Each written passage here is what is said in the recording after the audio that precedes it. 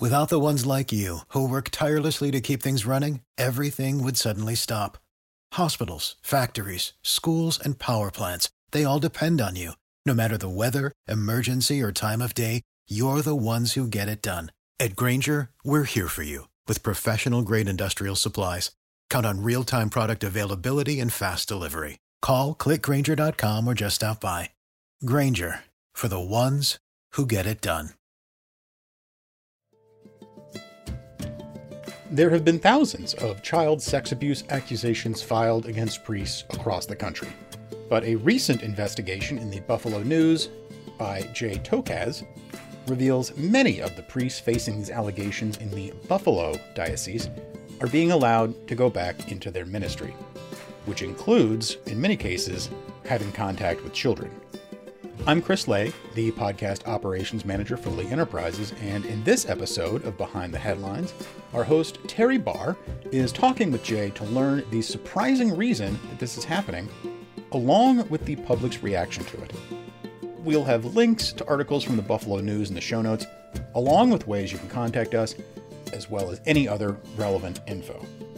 If you appreciate what we're doing with this program, we encourage you to invest in local journalism by supporting the newspaper serving your community.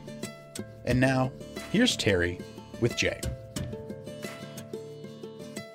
Thank you, Chris. Okay, Jay is here with me. And now, Jay, I have to say, your reporting really starts when you learn priests who are on administrative leave following child sex abuse allegations are actually getting some opportunities to go back into their ministry. Tell us more about this. Yes, that's correct, Terry. We were learning along the way of priests being returned. The diocese would put out a release here and there about priests being returned to ministry after an investigation into an allegation of abuse. Mm-hmm. These were sort of spotty. Every few months or such, we'd see something like this. We'd do a short story on it, of course. But then we decided to look back just to see how often this actually was happening, since there was a big scandal in 2018 about this having happened years ago and priests being returned with almost no notice. So we looked back and we looked at the numbers and found that, in fact, 17 of the 26 priests who had been taken out were then returned and were able to do the normal priestly things that they had always done. And this was of quite great concern particularly to people who had been abused by clergy as children. Let me ask you about that. What are these survivors, accusers, what are they saying? How did they feel about priests, many of them being able to be back in contact with kids again?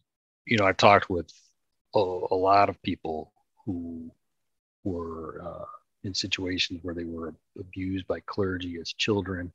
And those folks, their level of trust in the institution of the church is low to begin with, but then when they see something like this, it really brings the hurt even more to them. So they're pretty disappointed in that, and the concern that they express typically is they just don't want to see this happen to another child, because they've had a life experience where they know what happens.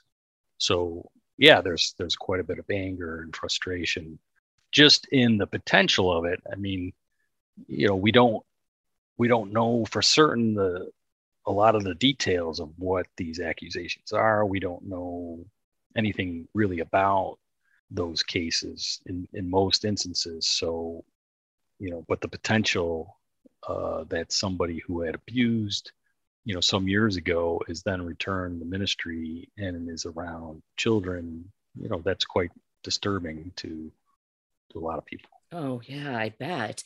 Well, now the Buffalo Diocese itself, it sounds like they really are not explaining the decisions. No, and that's one of the big problems. Mm-hmm. And on the one hand, their hands are a bit tied, because you're talking about, basically personnel matters. And Right. any company would tell you, we can't discuss these things. And, I get that. Anybody would get that. But at the same time, there are, in these instances, you're talking about, sort of public people in a position of authority. And so there's this, if there's an issue of public safety involved with kids, shouldn't you be a little bit more forthcoming with details about what is the situation? And, historically, this diocese and others did sort of much worse, and just returned known abusers to ministry for years, shuffle them around the parishes, parish to parish. And so there's that memory of that still fresh in people's minds. So, yeah. Well, it's so interesting because, we're talking about what should be an investigation, it sounds like, but then the diocese says a review board has examined the claims and the claims are not substantiated. What is this review board, and how does it get to act in this manner? So the diocese has what it calls an independent review board. It's made up Okay. of highly competent people, most of them professionals in law, medical professions, that sort of thing. They're all Catholics in good standing, and tend to have tight connections with the leadership of the church. They're trusted individuals. So that is the rub when it comes to the independence. Despite their qualifications, they are connected usually to the bishop. So a lot of people will question whether there is independence there. The dioceses across the country have these review boards. They've been in place for many years. Buffalo's has been in place since, I've got to say, at least 2004, maybe even earlier than that.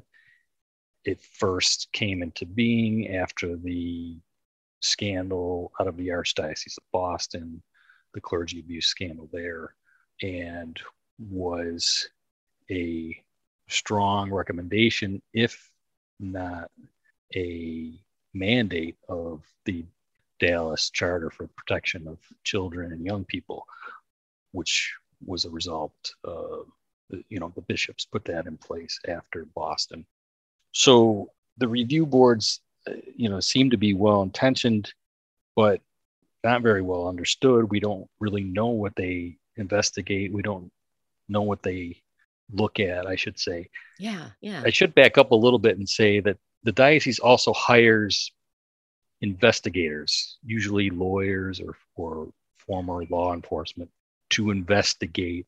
And those investigators report to the review board their findings, and then the review board sort of examines it and makes a judgment call. And then the bishop himself has the final say, but in recent years has really deferred to the review board on these matters. So whatever they say, he just kind of confirms. Wow. Sounds like it's a tough place to be really objective, which, is always supposed to be the goal.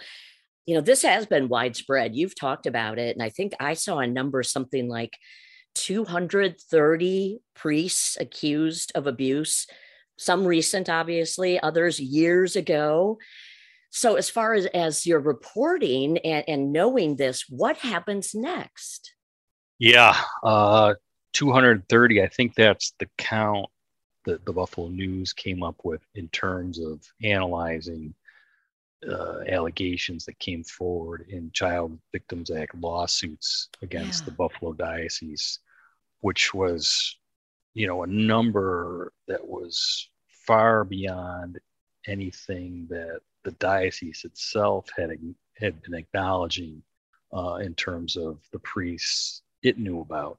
And it was a pretty big number.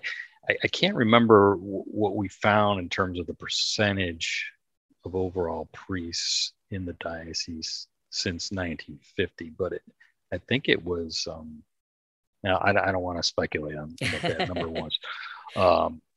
But anyway, because, that's just having a whole number without that sort of context is maybe not as useful, but I believe the percentage was somewhat higher than, the diocese had previously publicly acknowledged.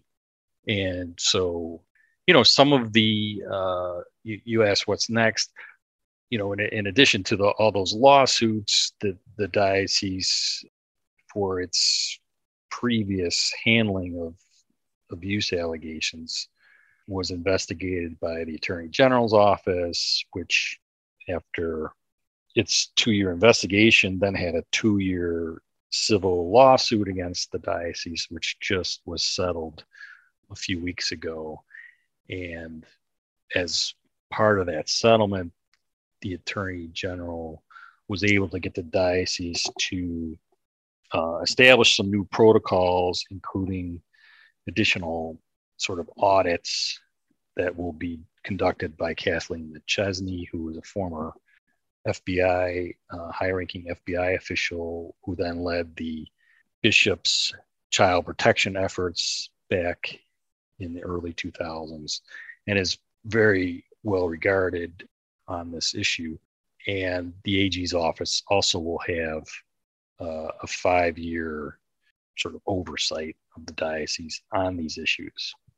And of course, the civil lawsuits by plaintiffs accusing priests of molestation, those are, an accountability measure as well. And that has landed, there's so many of them that the diocese is now in bankruptcy, having to address those. And so it's in its second, almost third year of bankruptcy proceedings. But the story continues. It sounds like moving forward. And I have to point out, Jay, that your report received dozens and dozens of comments, and it made this a very popular story, of course.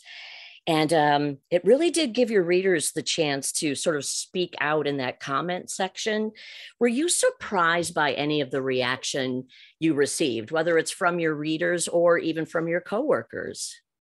No, I'm not surprised, only because this topic has been, we've been covering it now going on 4.5 years, I'd say. Yeah. And it's just really resonates with readers. We have a highly Catholic town. I mean, at one point when I was covering the Catholic Church, going on 20 years ago, it was 6 out of 10 people here was Catholic. Now those numbers have fallen off, in part due to this scandal, but really just in part due to shifts in attitudes toward religion and religious adherence. But the Catholic sort of ethic in town is still very, very evident. Many of our big institutions here have Catholic roots: colleges, hospitals, schools, high schools, etc. Yeah. In addition to, 160 parishes, and it's a big diocese, and there's a lot of Catholics, and so they read this very closely, and want to know more. Yeah, absolutely. Well, thank you for your amazing reporting on this topic and taking us behind the headlines in talking with us about it. Jay, your work is really appreciated. Thanks, Terry, for doing the interview. I appreciate it. While he was able to uncover some of the inner workings of the Self-Governed Review Board, what Jay found may not be that much different than what's happening within other dioceses in the U.S. Jay will be following further developments in the civil case against the diocese, and we will have links in the show notes to his ongoing coverage for the Buffalo News. We hope you enjoyed this episode of Behind the Headlines. You can always find us on every podcast platform. And we'd love it if you would take a moment to subscribe and give us a review. If you appreciate what we're doing with this program, we encourage you to invest in local journalism by supporting the newspapers serving your community. I'm Chris Lay, and for Terry Barr and myself, thank you so much for listening to Behind the Headlines from Lee Enterprises. For the ones who work hard to ensure their crew can always go the extra mile, and the ones who get in early so everyone can go home on time, there's Grainger, offering professional-grade supplies backed by product experts so you can quickly and easily find what you need. Plus, you can count on access to a committed team ready to go the extra mile for you. Call, click Grainger.com, or just stop by. Grainger, for the ones who get it done.